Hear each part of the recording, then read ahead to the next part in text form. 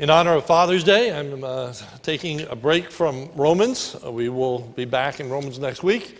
But today we are indeed in Job chapter 1. I believe that most dads want to be good fathers. When we think of a good father, perhaps people like Charles Ingalls of Little House on the Prairie, or if you're old enough, Ward Cleaver on Leave It to Beaver may come to mind. But as you think of a good father, I wonder what concerns you think a good father might have. For example, a good father is concerned about spending time with his children. A good father is concerned with providing the needs of his children. A good father is concerned with emotionally supporting his children. A good father is providing opportunities for his children to grow and experience decision-making. He is preparing his children for life. This morning, my thought is that I don't want us to be content with merely being a good father, as the world thinks about a good father. But rather, my challenge to you this morning is that we would be godly fathers. Godly fathers, which encompasses everything that's involved with being a good father, and yet is distinct in the sense that it is so much greater than, so much higher than the world's thought of a good father. A godly father will be all that a good father ought to be and more. And it is the and more that we are going to be focusing upon this morning. As I said, a good father might be like a Charles Ingalls or a Ward Cleaver. A godly father is like Job. So this morning, we are going to consider the concerns of a godly father as evidenced in the life of Job. The concerns of a godly father as evidenced in the life of Job. So what are the concerns of a godly father? Well, first, a godly father is concerned with his own personal relationship to the Lord. One cannot be a godly father without first being godly himself. Being a godly father is more than just dropping your children off for Sunday school and then going to breakfast and home to watch TV until it's time to pick them up again. A godly father isn't just concerned about his children's walk with the Lord. A godly father is concerned about his own walk with the Lord. In Job chapter 1, verse 1, there are 4 different words or phrases used to describe Job's godliness. And I want to look at those briefly. The first in Job chapter 1 is that Job was blameless. To be blameless is to be perfect. But to be perfect is not to be sinless. Job, though a righteous man, though righteous more than anyone on the face of the earth, he still was not sinless. But he was complete. He was sound. He was a person of integrity. I love that word, integrity, for it's a word picture. We think of integrity oftentimes in terms of structure.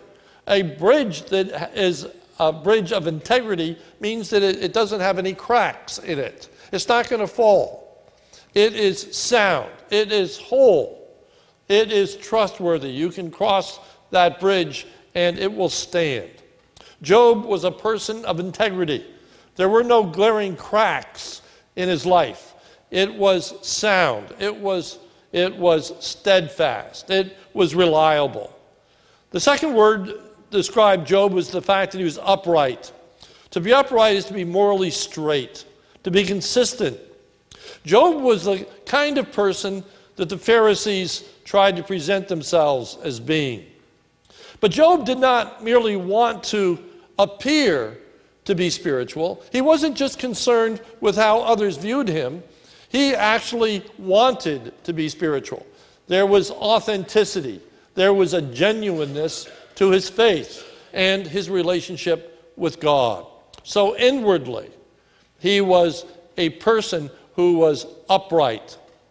Thirdly, he feared God, which means he had a holy reverence for God.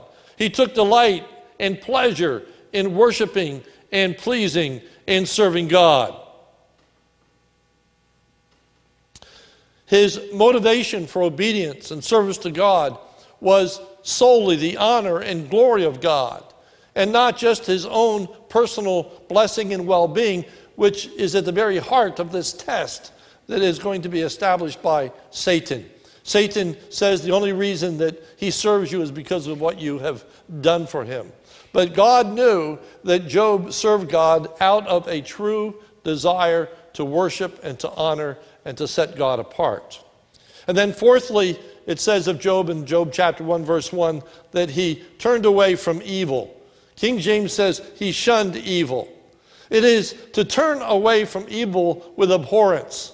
It is that so much that he could not even look at it. He just hated evil. He was not drawn to it in any way. You see, there was no moral imperfection in which inwardly he wished that he could do this evil and he was fighting it. No, he had such a godliness, such a character that evil was repulsive to him. He found no pleasure in it. He found no delight. It was that moral character, those four attributes that were enabling for Job to resist all of the difficulties and hardships that he was about to face. Job's godliness was the foundation of his life, and those characteristics are repeated in the discussion between between God and Satan. So this foundation for his life provided three benefits.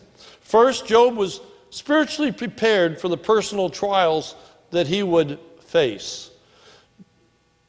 Many difficulties were going to come into his life at the hand of the evil one. But Job, because of his character, Job, because of his relationship, Job, because of his godliness, would withstand those trials. Secondly, Job was spiritually prepared to be a godly leader in his home. If you look at Job chapter 2, verse 9, we have this dialogue between Job and his wife after Job had lost everything. He lost all his possessions and, of course, lost his children as well. All of his children died. In Job chapter 2, verse 9, it says, "Then his wife said to him, 'Do you still hold fast your integrity? Curse God and die.' But he said to her, 'You speak as one of the foolish women would speak. Shall we receive good from God and receive not evil?' In all this, Job did not sin with his lips." Now, as you think about that verse, remember that Job's wife suffered everything at this point that Job had suffered. She'd gone through the same ordeals, the same trials. She lost everything she had. She lost her children. We can readily understand her spiritual struggles. However, Job remained strong and sought to minister to his wife. Now, the words may seem harsh and uncaring as you read them, but he was seeking to point out the inappropriateness of her response. She was talking like a non-believer. When it says in verse 10 of Job chapter 2, "You speak as one of the foolish women," he's saying you're speaking like a non-believer. For the scripture says the fool has said in his heart, "There is no God." He is saying at this point, you are acting as though God is not sovereign. You are acting as though God does not love us. You are acting in accordance with the way of the world, as opposed to a person of faith. My point to you is that Job was ready and able to provide spiritual leadership in his home.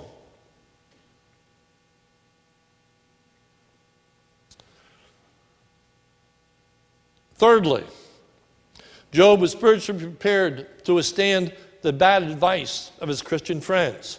If you know the story of Job, you know that the next trial in his life is his own physical sufferings. And he has 3 friends that come and try to console him in their sufferings.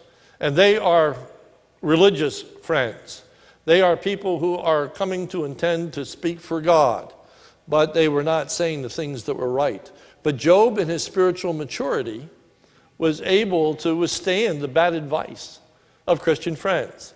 And unfortunately, sometimes Christians even give us bad advice in our dealings with our own children.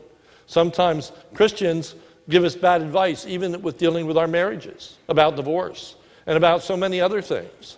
A godly individual needs that preparation of life to be able to know what indeed is the right response. What is the godly response? What is the Christian response?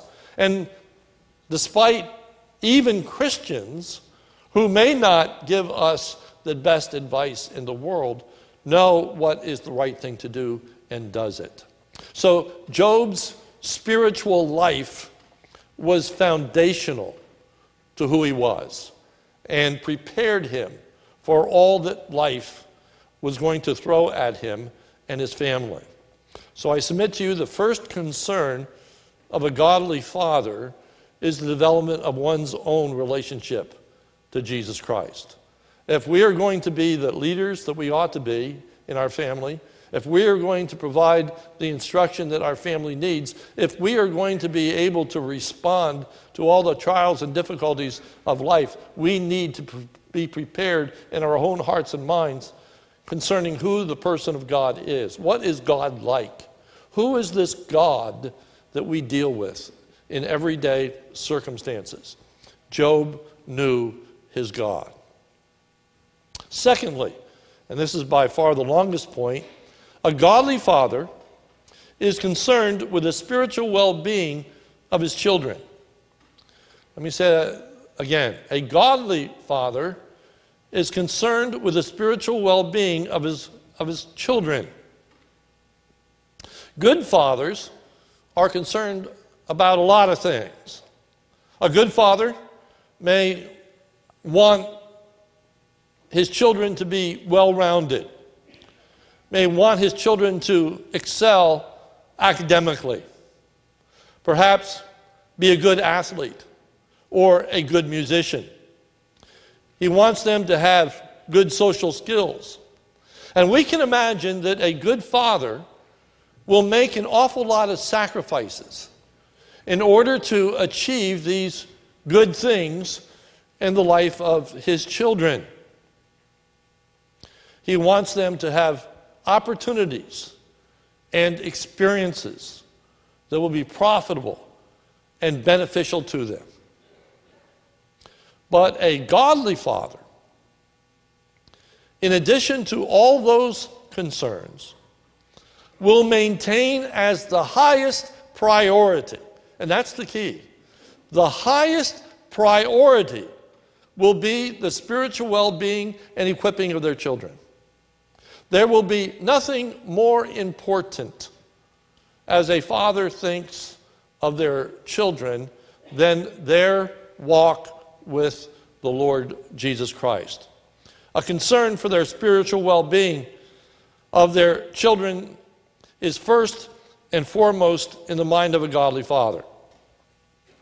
So what are those concerns? What is that well-being?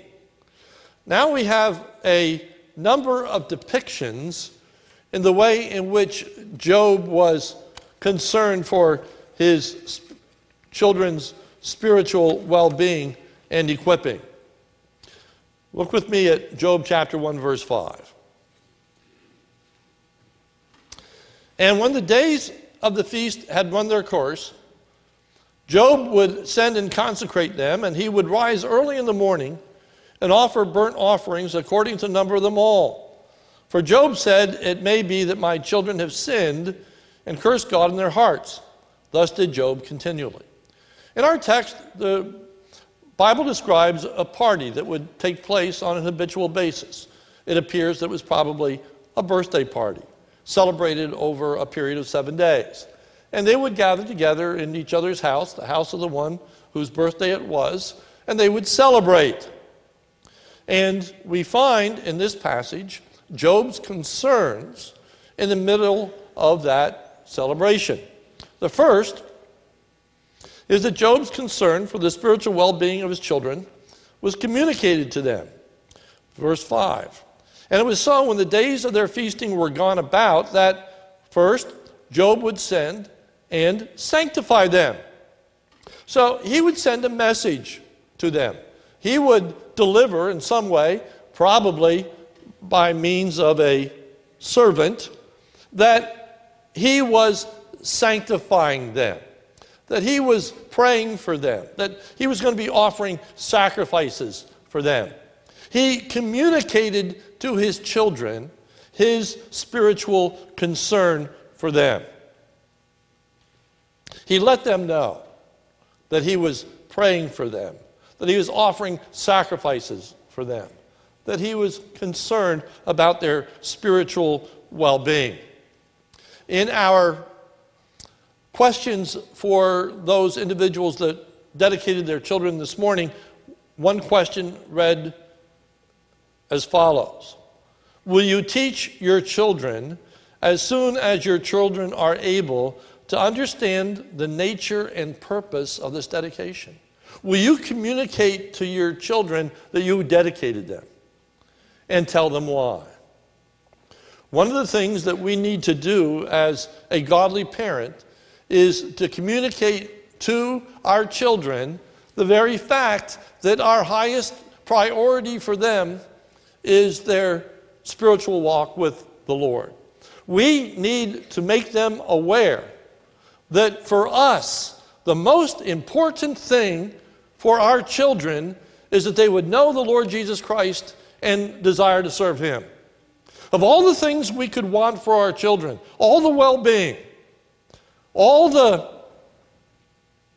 goodness in life, prosperity, health, and we go on and on. But of all the things that would thrill our hearts the most, and all the things that would hurt us the most, has to do with their spiritual life and their well-being. And we need to communicate that to them so that they know that for us, the very most important thing for them is that they know Christ and they love Him and serve Him.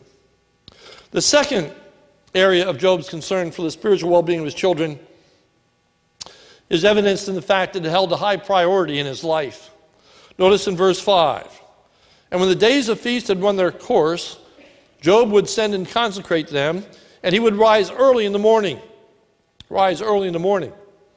How often it is that we have good intentions in fostering the spiritual development of our children. We make resolutions, perhaps even as at services such as this one. We plan. We have good intentions of rearing our children in the nurture and admonition of the Lord. We are convinced in our own hearts and minds that we should be praying for our children. We think that it's important to be having family devotions and to be sharing God's word with our children. But the question is not just what do we inwardly believe and are convinced of, but what do we actually do? How do we carry that out? How do we manifest that? Do we in fact pray? Do we pray regularly for our children? Do we in fact instruct them in the Word of God?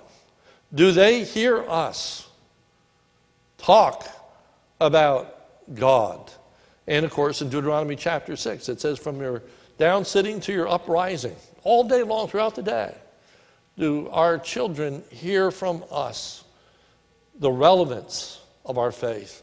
Are they able to apply the truth of God to their own hearts and minds? For Job, it was a priority.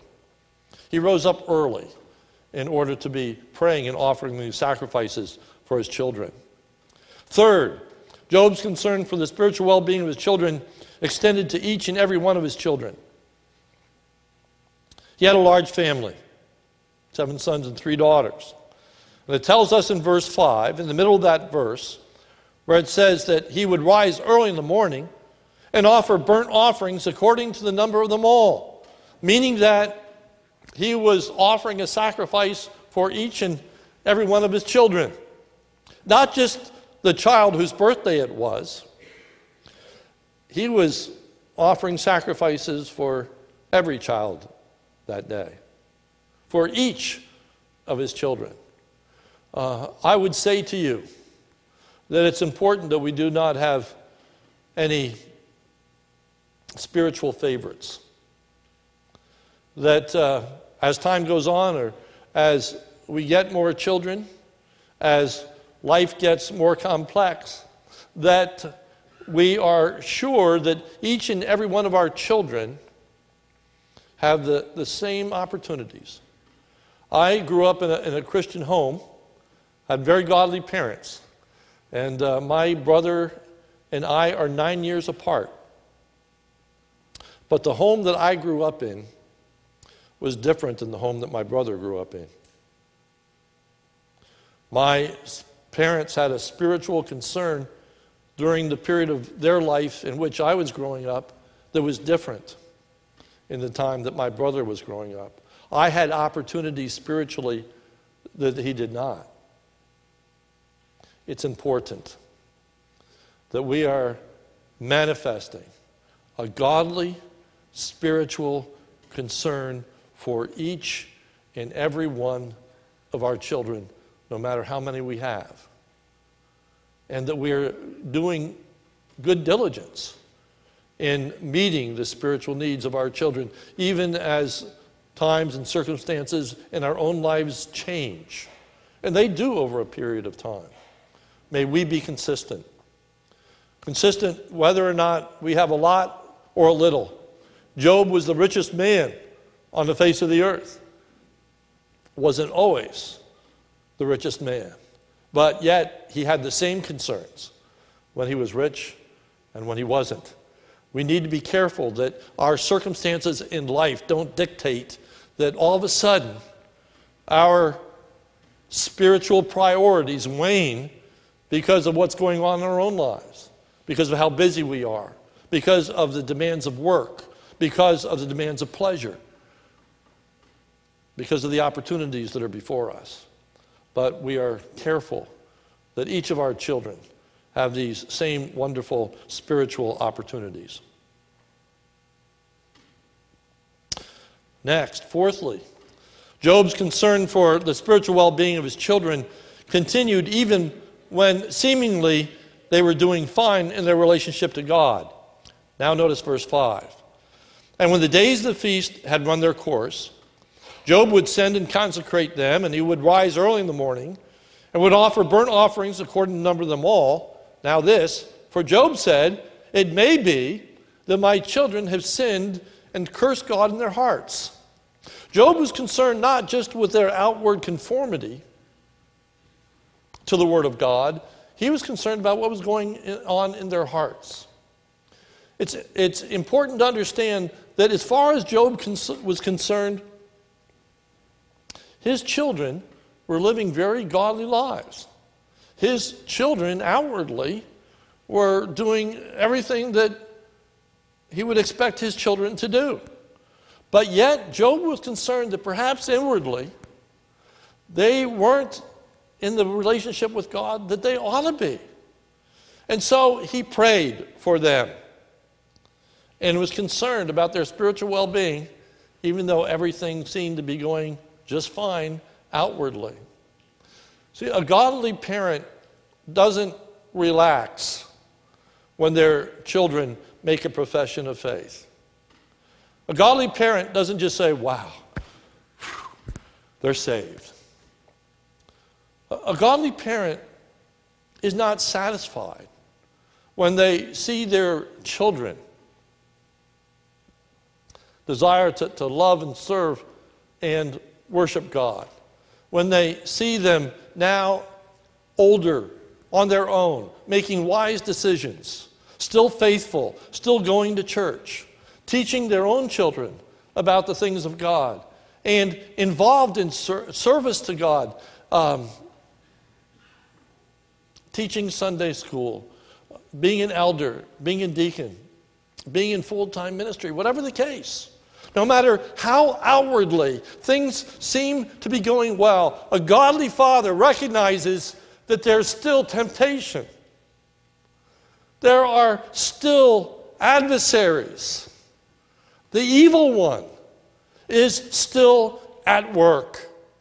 And so we continue to pray for our children, even when outwardly everything seems to be going fine. For we know that inwardly the evil one can have his inroad, have his influence, have his way in their lives. Next, Job's spiritual well-being for his children was habitual. Notice the end of verse 5. It says, "For Job said, it may be my children have sinned and turned God in their hearts. Thus, Job did continually." NIV translates that. This was his regular custom. Job was consistent in the way in which he ministered to and cared for his spiritual children's well-being. This he did on a regular basis. It's important for us not to run spiritually hot and spiritually cold, that we are consistent in the care that we provide for our children.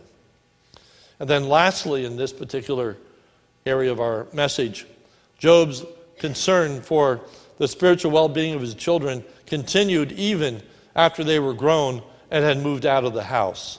For notice verse 4. It says, his sons used to go and hold a feast in the house of each son, of each one on his day. Verse 13. And there was a day when his sons and his daughters were eating and drinking wine in their eldest brother's house. So notice that at least at this point the sons have moved out. The sons are in their own home. And on this particular occasion, they are in the home of his eldest son. And the brothers and sisters have traveled to his house. My point is, Job's children are adults. Job's children are out on their own. Job's children have established their own homes. And Job is still praying, still interceding, still concerned for them.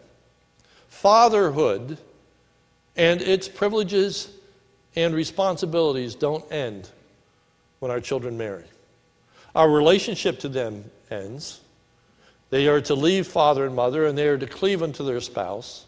And so our relationship is different once they're married and out of the house than when they're at home, to be sure. But don't miss the fact that though the relationship is different, the spiritual concern should never end. We should be praying for them till the day that they die. I've often said my father was very concerned about my own relationship with the Lord, and he was delighted when I said that I wanted to be a pastor. And my father made it a habit for many, many years of calling me on a Saturday night and say, I just wanted you to know I'm praying for you as you preach the word of tomorrow. Let me pray with you. He did that on a weekly basis for years. And that wasn't the only thing my father prayed for. Never ends. Never ends. Whether you are a father, a grandfather, or a great-grandfather this morning, never cease praying and being concerned for your own children, as well as your grandchildren, as well as your great-grandchildren. Continue in that concern. And then thirdly, and perhaps the most striking of them all, is that a godly father is concerned with keeping the place his children should occupy in his life in a proper perspective. Let me say that again. A godly father is concerned with keeping the place his children should occupy in his life in a proper perspective. So what is that proper perspective? Two things. Number one, to a godly father, his children are far more important than material possessions could ever be. Though Job was the richest man on the face of the earth, his riches did not take priority over his children. He loved his children more than he loved his riches. We know that from the order of the sufferings that Satan brought into Job's life. These sufferings, these hardships that Job was encountering were coming at the hand of Satan. And they were coming to demonstrate the reason that Job served God is because of what God did for him. And so Satan is bringing temptations into Job's life that start from the lesser and move to the greater. And as you work your way through this text, you will find out, Job chapter 1, verse 13 and following, that it is all of his possessions are lost, all his material goods are lost, and the last thing that is taken from him are his children, which means that his children were more important in his life than any of his material blessings and possessions.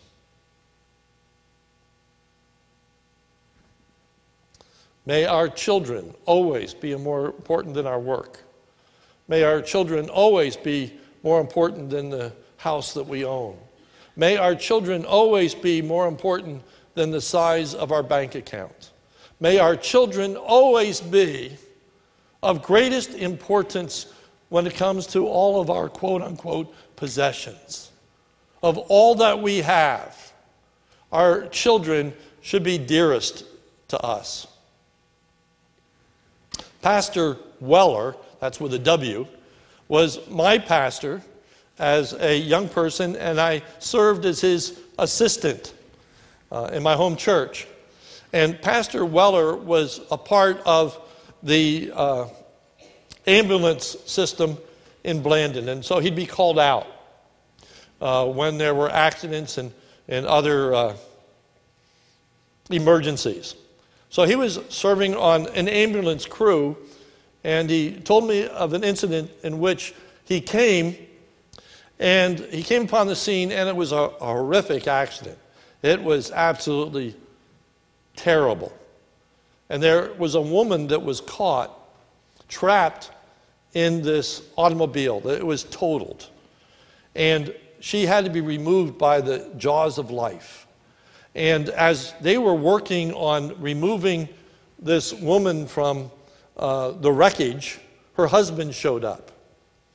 And when he got upon the scene, he started walking around the car. And he just, as he walked around the car, kept muttering, "My new car.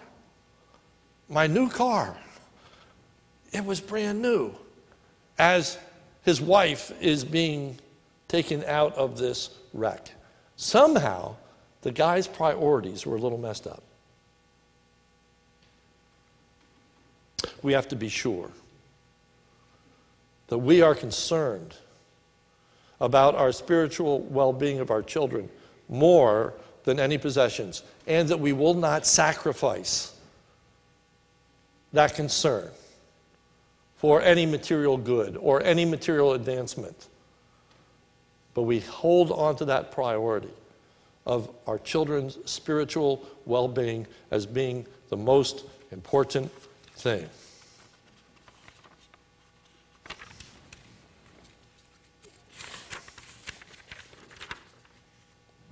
Secondly, a godly father does not make his children more important than God. Saying it in another way, a godly father honors God before honoring his children. I said that our children are more important than any possessions. But now let me say to you that God needs to be more important to us than our children. Let me say that again, because it's so contrary to our world. God and honoring Him must be more important than our children and honoring them. Let me give you two illustrations. First, a negative one. The negative illustration is found in the Bible in the person of Eli. Eli was a priest, and Eli had sons. And the sons also became priests because in that day, the priesthood was handed down through the family. And so they became priests as Eli was a priest. But the sons were very ungodly. The sons did not have a personal relationship with God. The sons were committing all kinds of unbelievable sinful acts that were taking place in conjunction with offering the sacrifices. They were actually having sexual relationship with some of the people that came to worship. And so in 1 Samuel chapter 2, verse 29, God speaks to Samuel, who is to confront Eli. And he says this, "Why do you scorn my sacrifice and offering that I prescribed for my dwelling? Why do you belittle my sacrifice? Why do you let your sons do these things? Why do you honor your sons more than me by fattening yourselves on the choice parts of every day? Why do you put your sons before me? Why don't you remove them from the priesthood? Why don't you keep them from offering these sacrifices? Why don't you address these things in their life?" A godly parent will address the sinful behaviors of their children. A godly parent will not sit idly by when their children are dishonoring God, but they're going to choose to honor God above their children. They are going to take a stand for God, even if it means taking a stand against their children, even if they know their children aren't going to appreciate what they have to say. Job serves as a positive example of the way in which he honored God before his children. How do we know that? In Job's response to the death of his children. Satan was sure that if Job lost his children, that he'd curse God and die. That he would say, "I want nothing to do with God.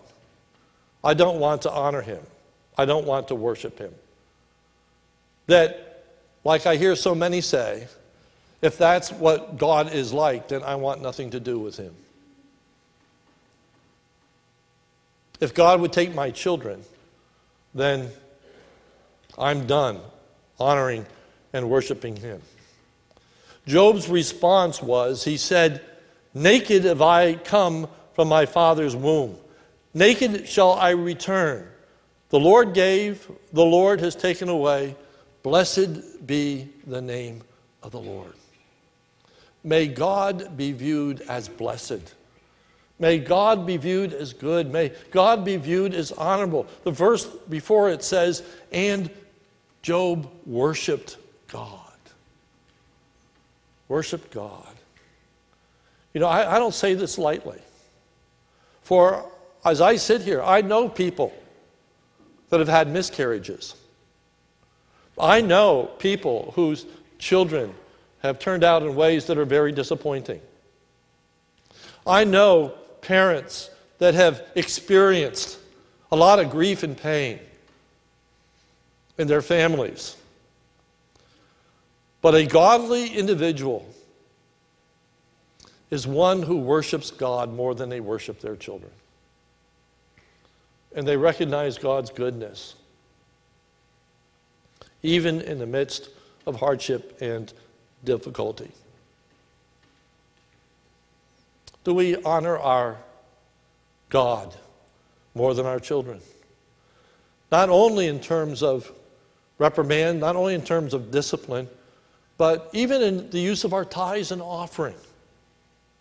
Do we acknowledge that what we have received belongs unto the Lord? Or do we use those tithes and offering to provide experiences and opportunities and delights and joys for our children? Do we put our family first? We think about opportunities and experience. Is it more important to go camping than it is to be concerned about their spiritual well-being and development? We need to be concerned that God is first, and it's understood to be that way. We must submit to God for our children. As I met with the Orendorfs this week in dedicating their children, I said to them, and I would have said it to anyone, so I'm not picking on them, I'm just illustrating. I pointed out one of the things that is said in this dedication service, and it was this. Do you dedicate yourselves,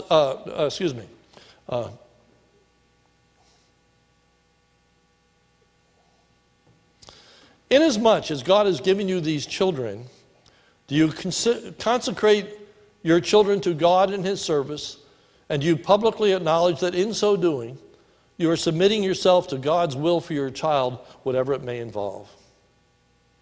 That's the most difficult aspect of being a godly father. Submitting yourself to God's will for your children, whatever it may involve. Our God is sovereign.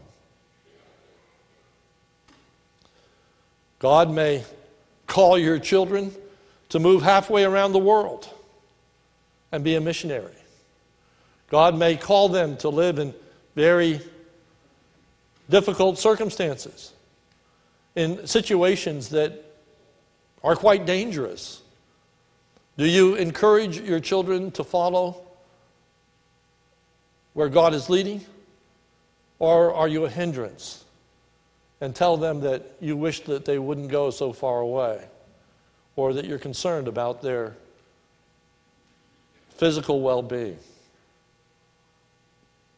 And of course, that ultimate submission to the will of God that we already talked about, and that is that God takes their life.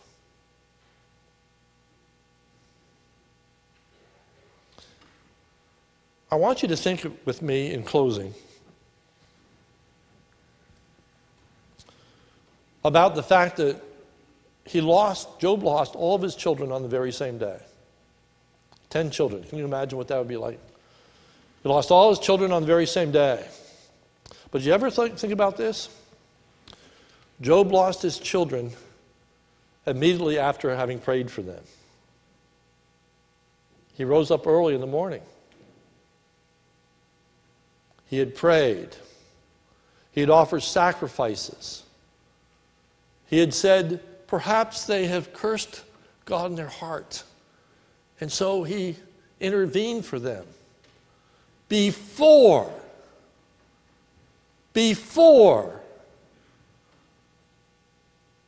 the destruction of their homes and the taking of their lives.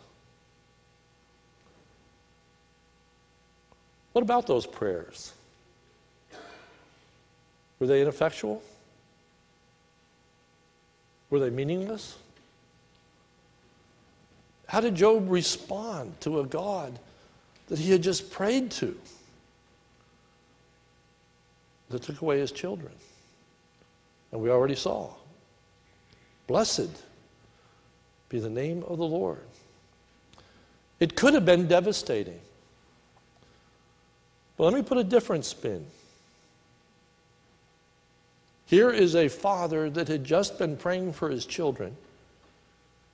And as far as he knew that his children were in a great relationship with God, outwardly they're living for him. And he says, but inwardly maybe something is going on there, and he prays. And now his children are taken away.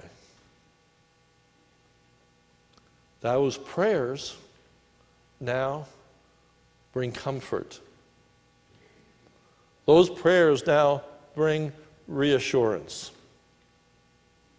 How blessed for Job that as he thinks about the death of his children, he's not beating himself up and saying, only if I had prayed for them, only if I had been concerned for them. Job knew that he was in a right relationship with God as far as his children concerned. And more important than that, or equally as important as that, Job knew that when his children died, they were in the presence of God. Job had communicated to his children the importance of faith. Job's children were walking with God. Job had just prayed for his children, and now his children were in the presence of God.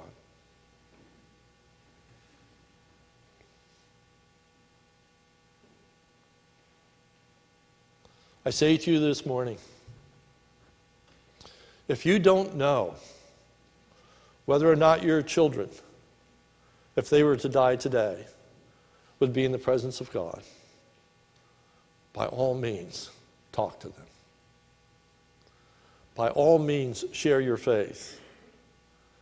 By all means, communicate to them that of all the things in life and all of their achievements, no matter how great they are, that there is nothing more important to you than their spiritual well-being. That they know and love and serve the Lord Jesus Christ. If there's any doubt in your mind about where your children are spiritually, talk to them today, if by any means possible, and soon. Don't put it off. Don't put it off. Don't be afraid of putting them off. Honor the Lord. Talk to them the way that they need to be talked to. A spiritual, godly father is first concerned with their own personal relationship to the Lord. Secondly, concerned about their children's relationship to the Lord. And then thirdly, is concerned with keeping their children's place in the proper priority. Our children are more important than any physical, material blessing or advancement. But our children are not more important than God. And we need to submit to Him in all His will. Let's pray. Almighty God, we thank you. We thank you for the privilege that many of us have as being fathers. I pray that we would not be content with being good fathers, but that we would be godly fathers. Help us in all of these concerns. Give us of your grace. Give us boldness. Give us confidence. Give us first and foremost a love for you. And help us to be consistent in our own walk with you for the benefit of our families, in our leadership, our instruction, in our prayers for our family. Oh Lord, help us to maintain a spiritual concern for our children that's habitual, that's consistent, that reaches each and every one of them. And then, Lord, help us maintain the highest priorities. May our children be more important than any material possession, our homes, our jobs, whatever the case may be. Lord, help us to place them first, but Lord, under you. And may we submit to you for our children's will before you. For it's in Jesus' name we pray. Amen.